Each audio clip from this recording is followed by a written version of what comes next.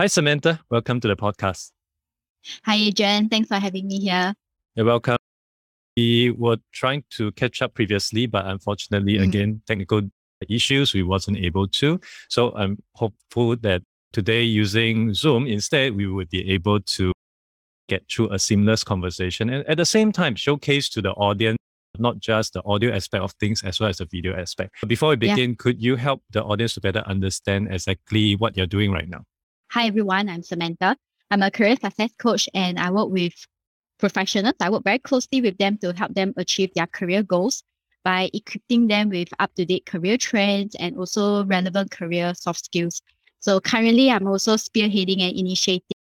It's called Becoming Irreplaceable program with the mission to impact 1 million lives.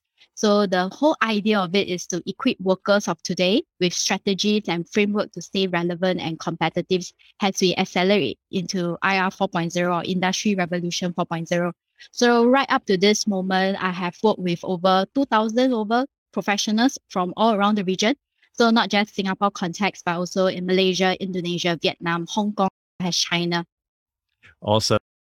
Today's context really trying to understand, of course, not just what you have been doing, and also importantly is to help you share with the audience the kind of career switch journey that you've been through, the ups and downs. And interestingly, of course, given that you're a career coach, I'm very certain you have a lot more to share with the audience here. So let's start from the very beginning to really chart out the journey that you have been through from your day one in corporate to exactly what you're doing right now. How has that journey been for you? And could you help us relate through examples, what was the steps that you have to go through to reach where you are today? I will have to say that my career journey is slightly different from a lot of my peers. So firstly, I did career switch since day one upon graduation. So I graduated with a degree in mechanical engineering from NUS. So I actually majored in thermal processes, all those sustainable thingy. Yeah, those were up my alley back then.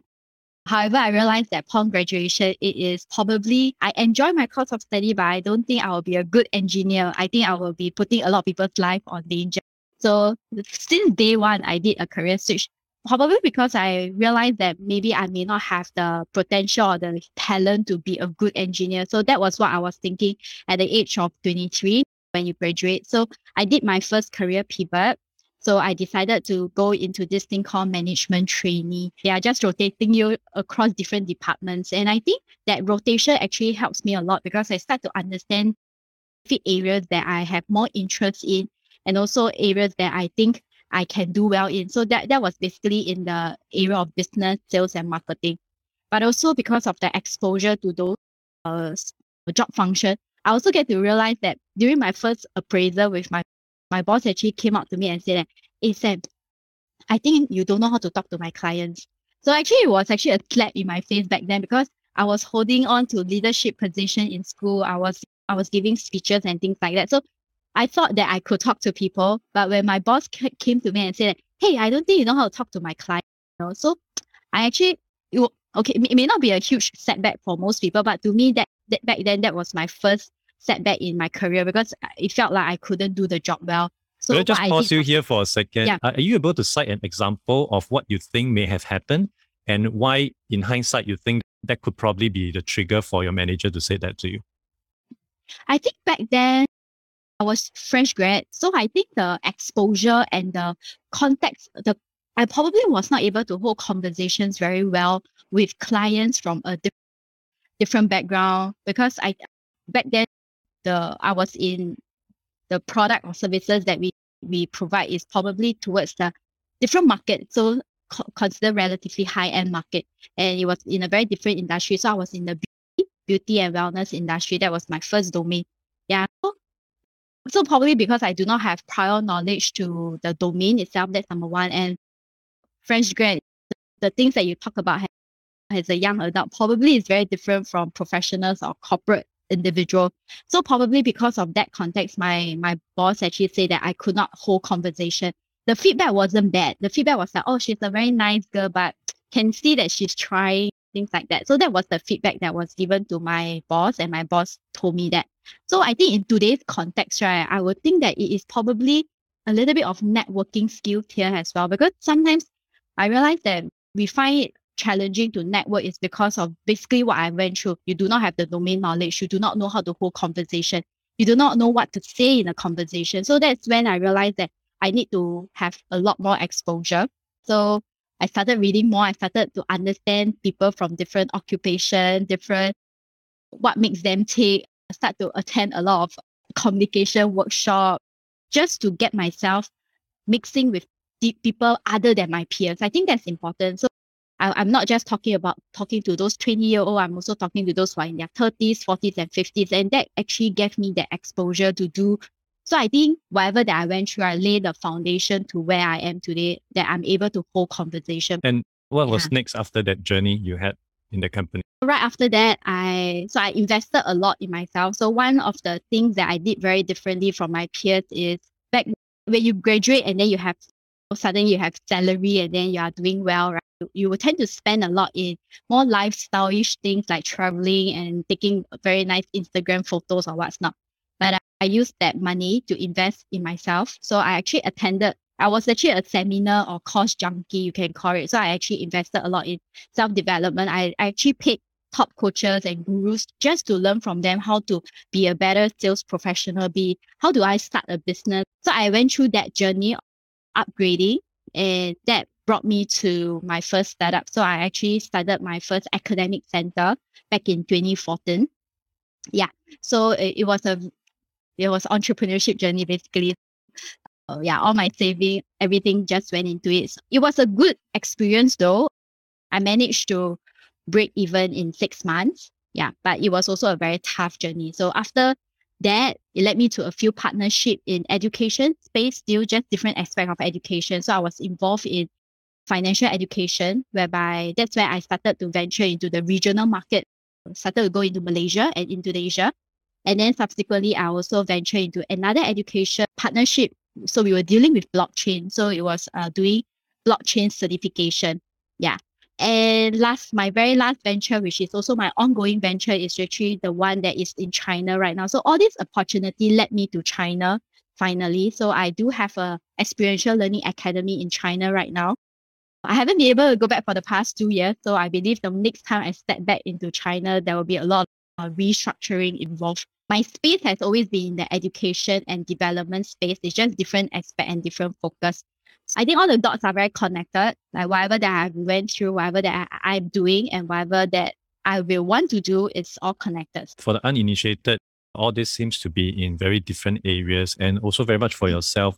Are these very much planned from day one, or it actually encompass some form of interaction encounter along the way, which naturally leads to some evolution to where you are right now? It was never planned. The very first day when I did my career pivot was purely because I don't think I will be a good engineer. That's it. Yeah. Then what led me to my first startup is not because I want to be a millionaire or earn a lot of money. I just wanted to have a little bit more free time. I wanted to have control over my time. And back then I was in a very long relationship. I wanted to move on to the next phase of that relationship. So I wanted to have that time flexibility and at the same time having some income should I settle down.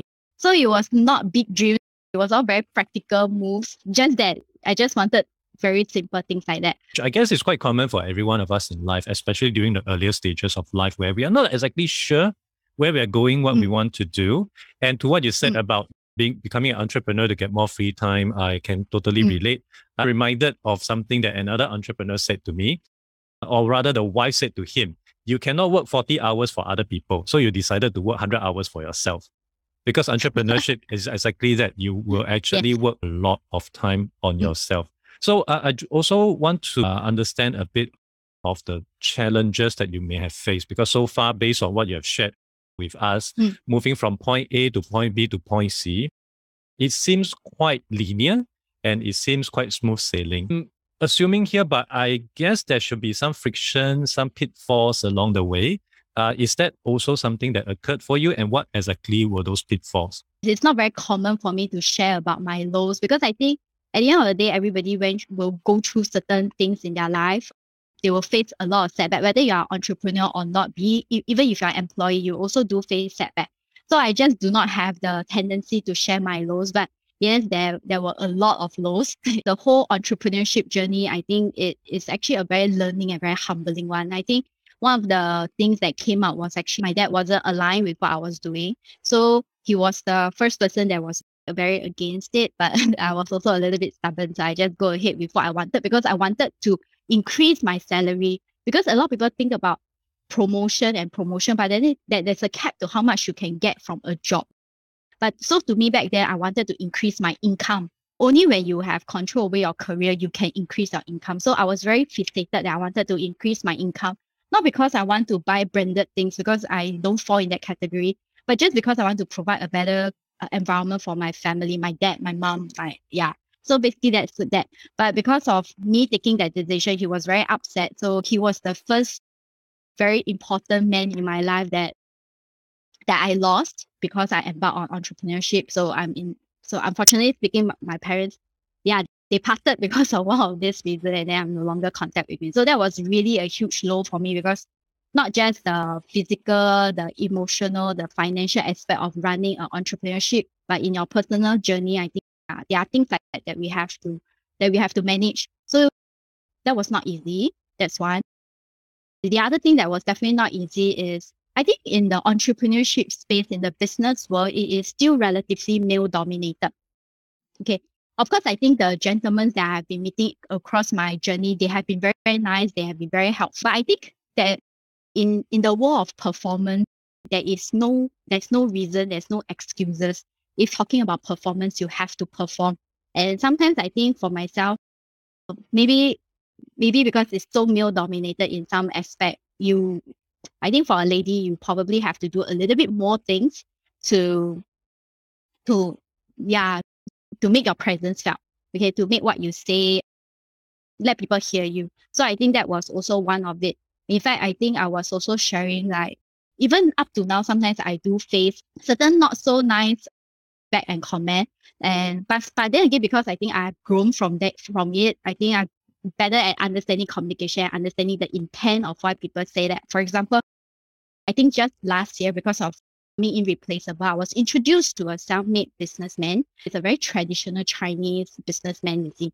Yeah, so the very first few questions that he asked, no bad intent, but the first few questions can be a bit intimidating. So he was asking, so are you married? Do you have kids? Yeah, send me your resume, things like that. There was no cushioning at all. So he doesn't like build any rapport with you. He just straight away asks you a few questions. I understand why he asked me those questions. Is to assess my commitment level, things like that. But on the hindsight, if I were to take it slightly negative, it's a bit, why do you have to ask me this question in the first place, right? I do face some things like that every now and then. Yeah. So it has a lot of challenges. There is also a time when I was venturing in China. It's so dramatic because because it was winter, I have to close the deal within 3 months. Otherwise I have to wrap it up already. I have to pack my bag and go home. I won't be able to survive in China. Yeah, so I have 3 months to close the deal just to make sure that I can make my first dollar in RMB. Oh, it was very difficult. I remember going door to door. Yeah, nobody saw this. I was alone in China. I was doing door to door, so a lot of rejection. And so I remember there was a few nights I was feeling so lonely. I was like, I'm missing home so much. But then again, you realize that all these things you can't tell anyone, not because they don't care, but maybe they also wouldn't understand what exactly you are going through. That's one. Number two, even if you tell them, they can't do anything to help you. So in a way, you are making another person suffering with you because they also probably feel very helpless that you can't tell them. That to me was very memorable because I remember it was so difficult. I can't even put words to it. I think it's a reiteration that entrepreneurship is indeed a lonely journey. But having said that, I do feel that as at least being an entrepreneur myself, speaking with people, even though they can't help, I think there's always some support there. It's like talking to therapists, like just venting it out, which is something that we don't really get right now because of COVID. We can't really go to happy hours with friends and all. I'm in similar situation as you. When I started my first business, my mom was dead against it because being a traditional parent, they just want their kids to, can I just get a 9 to 5 stable job? Entrepreneurship is so unpredictable. Just like yourself, stubborn, push through, and I think was a turning point for myself. Now, of course, having gone through what you have gone through so far, if you can go back in time and speak with the early 20-year-old Samantha, What are some of the advice and tips that you may give to her? To be honest, I'm not so sure if I will change anything at this point in time, because probably a little bit of, I don't even know what school of thought is that, maybe philosophical thoughts or like spiritual thoughts. I think everything happens at the right place at the right time. You may think that I could have done this much younger, but probably the younger self may not be able to have that mindset or the heart to be able to accept what you want to learn at this point in time. So I'm really not so sure whether I would want to change anything. But if I really have to do something more when I was much earlier, I probably will spend a little bit less time playing when I was in uni. I'll probably be a little bit more focused in building my own portfolio and not just wait until I graduate and start planning my career. Because I realized that when I was in uni, I don't really plan for my career. I think the concept back then was still finish school, graduate, and get a job. Yeah. It wasn't like, oh, you have to plan your career, what is next. It feels as if back then it felt like, okay, the moment you graduate, you get a job and that's it. And then you will just go through the promotion and what's not that is set by the company. So I didn't really think about it. Yeah, neither do I have people around me to teach me to think about that way. So it was really very just follow the system law. Yeah. So if I really have to tell myself I really will do something different back in uni, I will probably be a little bit more aggressive and a little bit more intentional in planning my career for myself, probably expose myself to more things. And when I say expose myself, I'm not talking about just like how some uni students, they will do internships. That's good. But some undergrads, they will be doing like part-time work. So I think when you are in university, even if you do part-time work, it should be strategic. Having been doing career coaching for quite some time, I also want to tap on you to understand the contrast between how career management from an individual were done when you first step into the workforce, into the job market, versus how times have changed and what an individual should really be focusing on in today's context. Like earlier on, we don't have any idea about career planning or career management. Even in university back then, yes, there is career center, but nobody uses it and nobody really know what it actually means. It's probably just a place whereby there's career fairs. That's it, full stop. I think career management right now is a lot more intentional and there's a lot more awareness to it. So we are also breaking a lot of norms here, I feel. We are saying that a degree may not secure you a job. That's one. Number two, we are also saying that getting a degree doesn't mean that you will get a happy job. So at the end of the day, a lot of times I think career management to me at today's context is a lot about taking back control. How do you want to build a career that you are happy with? I think it's not just find a job. I think it's if you're going to spend 1/3 of your life working, why not do something that makes you happy and of course at the same time meaningful? And of course it must fulfill certain needs that you need in your daily life, be it financial needs or whatever. Yeah, so I think to be career management is about that now. It's like how you plan for a holiday, you need to plan for your career. It's like how you plan for your weekend, how you plan you're going to spend your annual leave, right? It's exactly the same concept about planning for your career. Why are you taking on this role? If you're in this job, right, is there any expansion? What is the internal mobility like within the company? What is that for me? What are the gaps that I need to fill so that I can still be on trend, so still be with the trend? It has also mentioned that right now degrees should be renewed. Oh, yeah. Happy to hear your thoughts on that. Is that really practical? Is that something that we should really consider? One thing about media is that they only take the headlines. So the headlines say, yes, there's a timestamp to the degree. But actually, if you read the actual article, some of the points, personally, I feel that it's valid. Yeah. So depending on your course of study, I believe certain domains still need some sort of formal training, like a doctor, like an engineer. There are some technicalities that you still need formal training. I think that is important. But I think one of the idea that I subscribe to is that you probably can shorten the time you spend studying in classroom and spend more time on the actual field itself. And that also means to say your cost of degree, right, your cost of higher education can reduce so that you can portion that sum of money to upgrade yourself in more skills-based, skills-focused. So I think at the end of the day, it's just breaking down rather than just like maybe 30,000 in a degree, maybe now 15,000 in a 2-year degree plus a lot more skill-based focus. That's one. And the other thing about education, I actually personally feel that it could also be considered is allowing students to take a gap year and not forcing them. It's like right now our traditional education is that after you finish polytechnic or after you finish junior college, ideally people don't take a gap and then go straight into university. And that is a huge problem because most often than not, most of us graduate and then thinking that only after we graduate, we realize that this is not the course that I wanted to do. So at the end of the day, you wasted resources. And so resources like money, like time, like youth.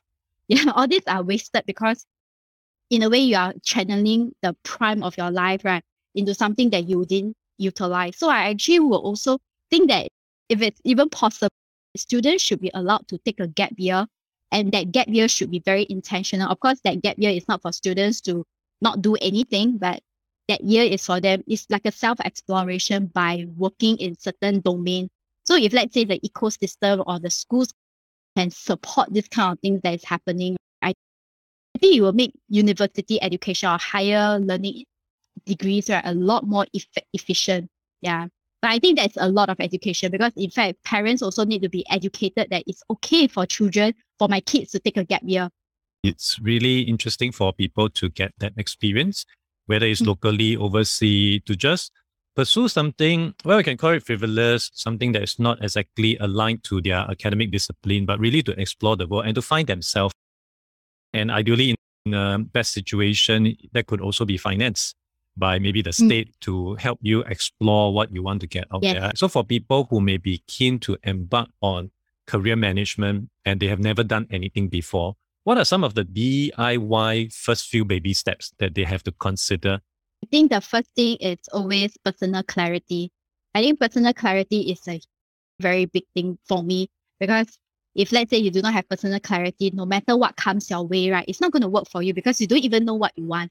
So it boils down. So if you don't even know what you want, and some of my clients would say that I want to have a better pay, I want to negotiate for a pay. But if you are not even know how much you are worth, what kind of value are you going to ask for? So I think number one is really sit down to have clarity with yourself. So when I talk about personal clarity, I'm not talking about your favorite drink, your favorite color. I'm actually going more in depth about personality. Like number one, what kind of environment do you actually thrive in? What kind of bosses or supervisor or what kind of structure of the company will allow you to grow. Okay, so I think that's like for some people they need systems, they need like protocols, they need framework step by step guideline for them to do well. Some people need a lot more autonomy. Okay, so you firstly need to figure out what that part of you, your personality, what kind of environment do you thrive in, what kind of people do you communicate with people? How do you like people to communicate with you? I think that's also very important because you also have to learn to educate, to share with people how to communicate with you, how to manage you also, and at the same time, learn how to manage other people. So also understanding how you work with people, how you communicate with people, how you like to receive as well. Then, of course, the other things will be things that is slightly more technical, will be like your strength, your talent.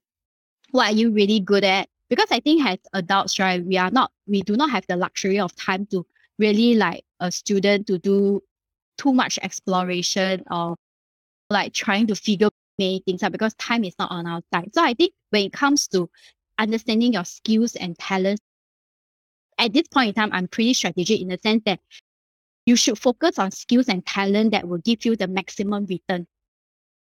Yeah, so that means if I invest $1 in that skill, that $1 will give me a lot more back. It's not $1 and then I get 50 cents back, that kind of thing. So I think we have to, if I'm not good with numbers, then don't be an accountant. You probably hate the job. Now, if I don't like code, don't go and upgrade yourself to learn Python programming because you're going to suffer in that program. Yeah, so I think a lot of people are rushing into all these courses, not knowing whether is it something suitable for you. So I think then that is a waste of resource. So I think you really need to assess what is your strength and what are your talents. Talents probably because if you are doing career switch, right, that is something that you can explore. And I think it's also very important. A lot of people are talking about this whole thing about wellness. I think at the end of the day is if you find something that you truly enjoy, is aligned with your interests and values and belief systems, right, you will be happy. You will generally be a happy person. Yeah. So I think you also need to understand what are some of the important values and beliefs that you hold dear strongly, so that when you're looking for your next role or next job or your colleagues or what's not, at least you can put yourself in that situation whereby you can be a little bit happier. So I think first thing is personal clarity.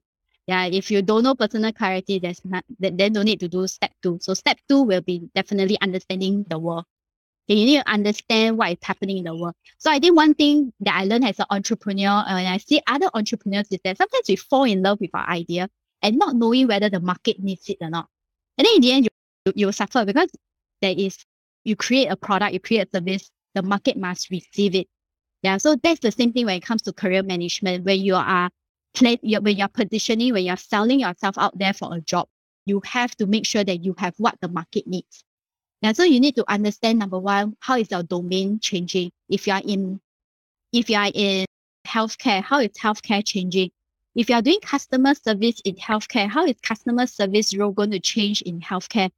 With all the technology coming in, what are the gaps that you need to fill? So when you break it down like this, it becomes a little bit more structured. You don't spend unnecessary time and money on upgrading a course that you will know you won't use it at the end of the day. You can't integrate your new skills with your past experience. Then I think it's not very wise in my context. Unless you are at retirement, you don't mind learning about everything and anything, then go ahead. But if you are in your economically productive years, you don't necessarily want to do that. So yeah, personal clarity is one. Number 2 is market clarity. Know what the market is. Know what is happening in the market. And you can start with your domain or your industry, your role. In fact, I think if one is in retirement age, you should be even more selective in what you want to learn because you don't have much time to learn everything you want in the world. But back to what you mentioned in step 1 about clarity. Now, I would imagine I can easily know what I don't like, my weakness and all, because, for example, I hate work. I do it one time, ask me to do Excel sheets, table and all that. I'm like, I don't want. I'm never going to do it again, even if you pay me money. So that's easy. But in terms of strength, and given that we are in an Asia culture where most of us are taught to be humble, don't brag. So how can we easily identify what our strengths are? Okay, I think if you want to do it in a very systematic way, some of the exercise that I do with my clients is just pull out a document, an Excel file, whatever. Just write just without thinking, just write everything that you know how to do. And then you probably have to ask yourself, does this activity brings you, number 1, will people pay you for this skill or not? Yeah, so I think when you talk about strength, it's also number 1, will people pay you for doing that? Do you enjoy doing that? To me, that 2 points are very important. And of course, the third thing that is also good to have is, can I continue to grow these skills? Yeah, so that's how you can start by understanding whether is it your strength. Just start listing as many things that you know how to do and ask yourself, will people pay you for that? Yeah. Then the other thing that you can do is what we call triangulation. So after you have done this step, right, you start to do some analysis. Okay, so out of 10 activities that I've written down, 3 of it can fulfill, like I can grow, I can make money, I'm good at it, things like that. Okay, then start to engage people that you have worked with. Start to talk to maybe your supervisor, or your colleagues, or even like friends, people that you really trust for your well-being, and then ask them to give you feedback. Okay, so it's not like, what do you think about me? Don't ask questions like that, because if you ask questions like this, so vague, people will give you. You are okay, lor. Yeah, you're okay, lor. You ask vague questions, people give you vague answers. So your question is, so how you ask questions is also very important. You have to ask good questions. So you can go something along the line, hey, I'm in the process of re-strategizing my career. I'm actually re-looking into my strengths and some of the things that I want to like to work with. So these are some of the things that I have come up with. I just like to seek your opinion based on the period of time that you have working with me. Can you share with me what do you think are some of my strengths and what are some of the areas you think I can work on? So when you give people a little bit more specific to your question, they can answer it properly. This is what I will encourage my clients to do. I will talk to a few people to gather this feedback. And for the first time, most often than not, people will be like, oh, I didn't know this is how people look at me. I didn't know this was actually my strength. You actually get a lot of realization when people share feedback with you, because in today's context, I think we don't share feedback so openly. Even in appraisal, some of the things are very sugar coated or what's not, right? Yeah. So when you actually sit down to do that for yourself, you will gain clarity from it. So if you can do these two activities, I think it will be a huge step forward to understand your strength. I'm also aware of things like Clifton Strength Finder. I think Red Bull also have their own Wing Yes. Finder or something, which Yes, are correct. essentially assessment tests to help you identify what are your top 5 strengths after a very extensive questionnaire. Are those tests something that one should consider as well? For me, I don't do too much of that. It's because after you do many assessments after a prolonged period of time, you realize that sometimes our mind is conditioned to give the answer. Okay, so the results that come back, right, can be maybe a reflection of who you want to be. And it may not be a reflection of who you really are at this moment in time, if you get what I mean. Yeah.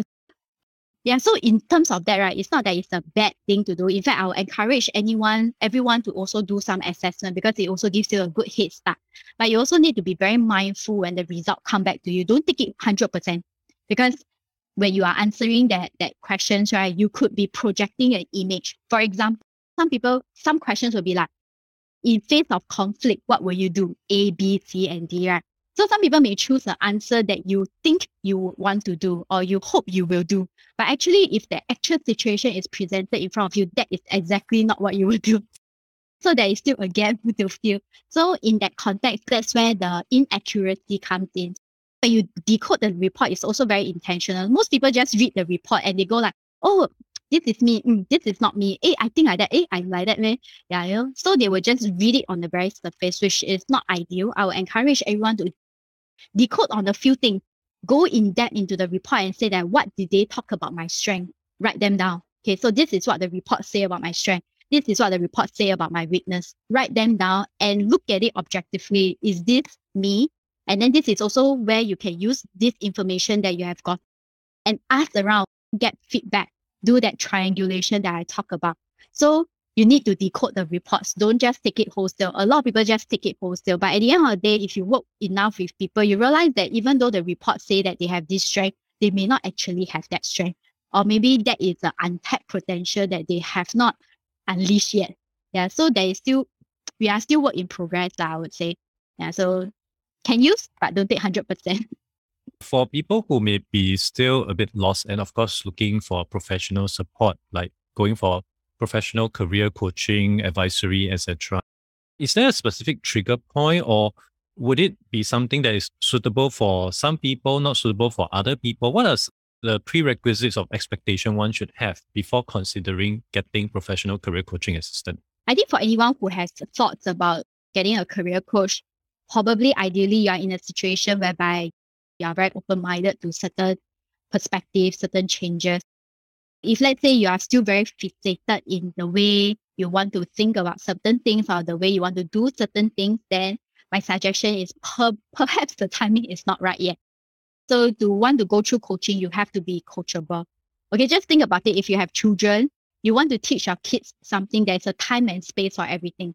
All right. So it's the same thing where you engage a coach, right? There's a time and space for it. So you have to understand, ask yourself, is this something that you need at this point in time? Even though I'm a career coach, I'm not here to sell anything. But I also think it's very important for you to assess whether this is something that you want to embark on. Because in the context of Singapore, when people think about career coaching, sometimes they think about a career coach is a recruiter. A career coach will help me find a job. A career coach will help me write my resume. So if you have that kind of expectation that a career coach is someone that you engage to do those things for you, then it may not be the right, it may not be the most accurate starting point.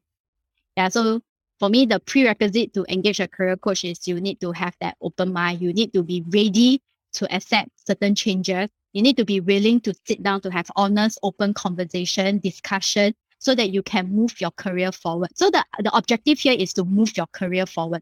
That's it. And of course, putting yourself in a happier place than before.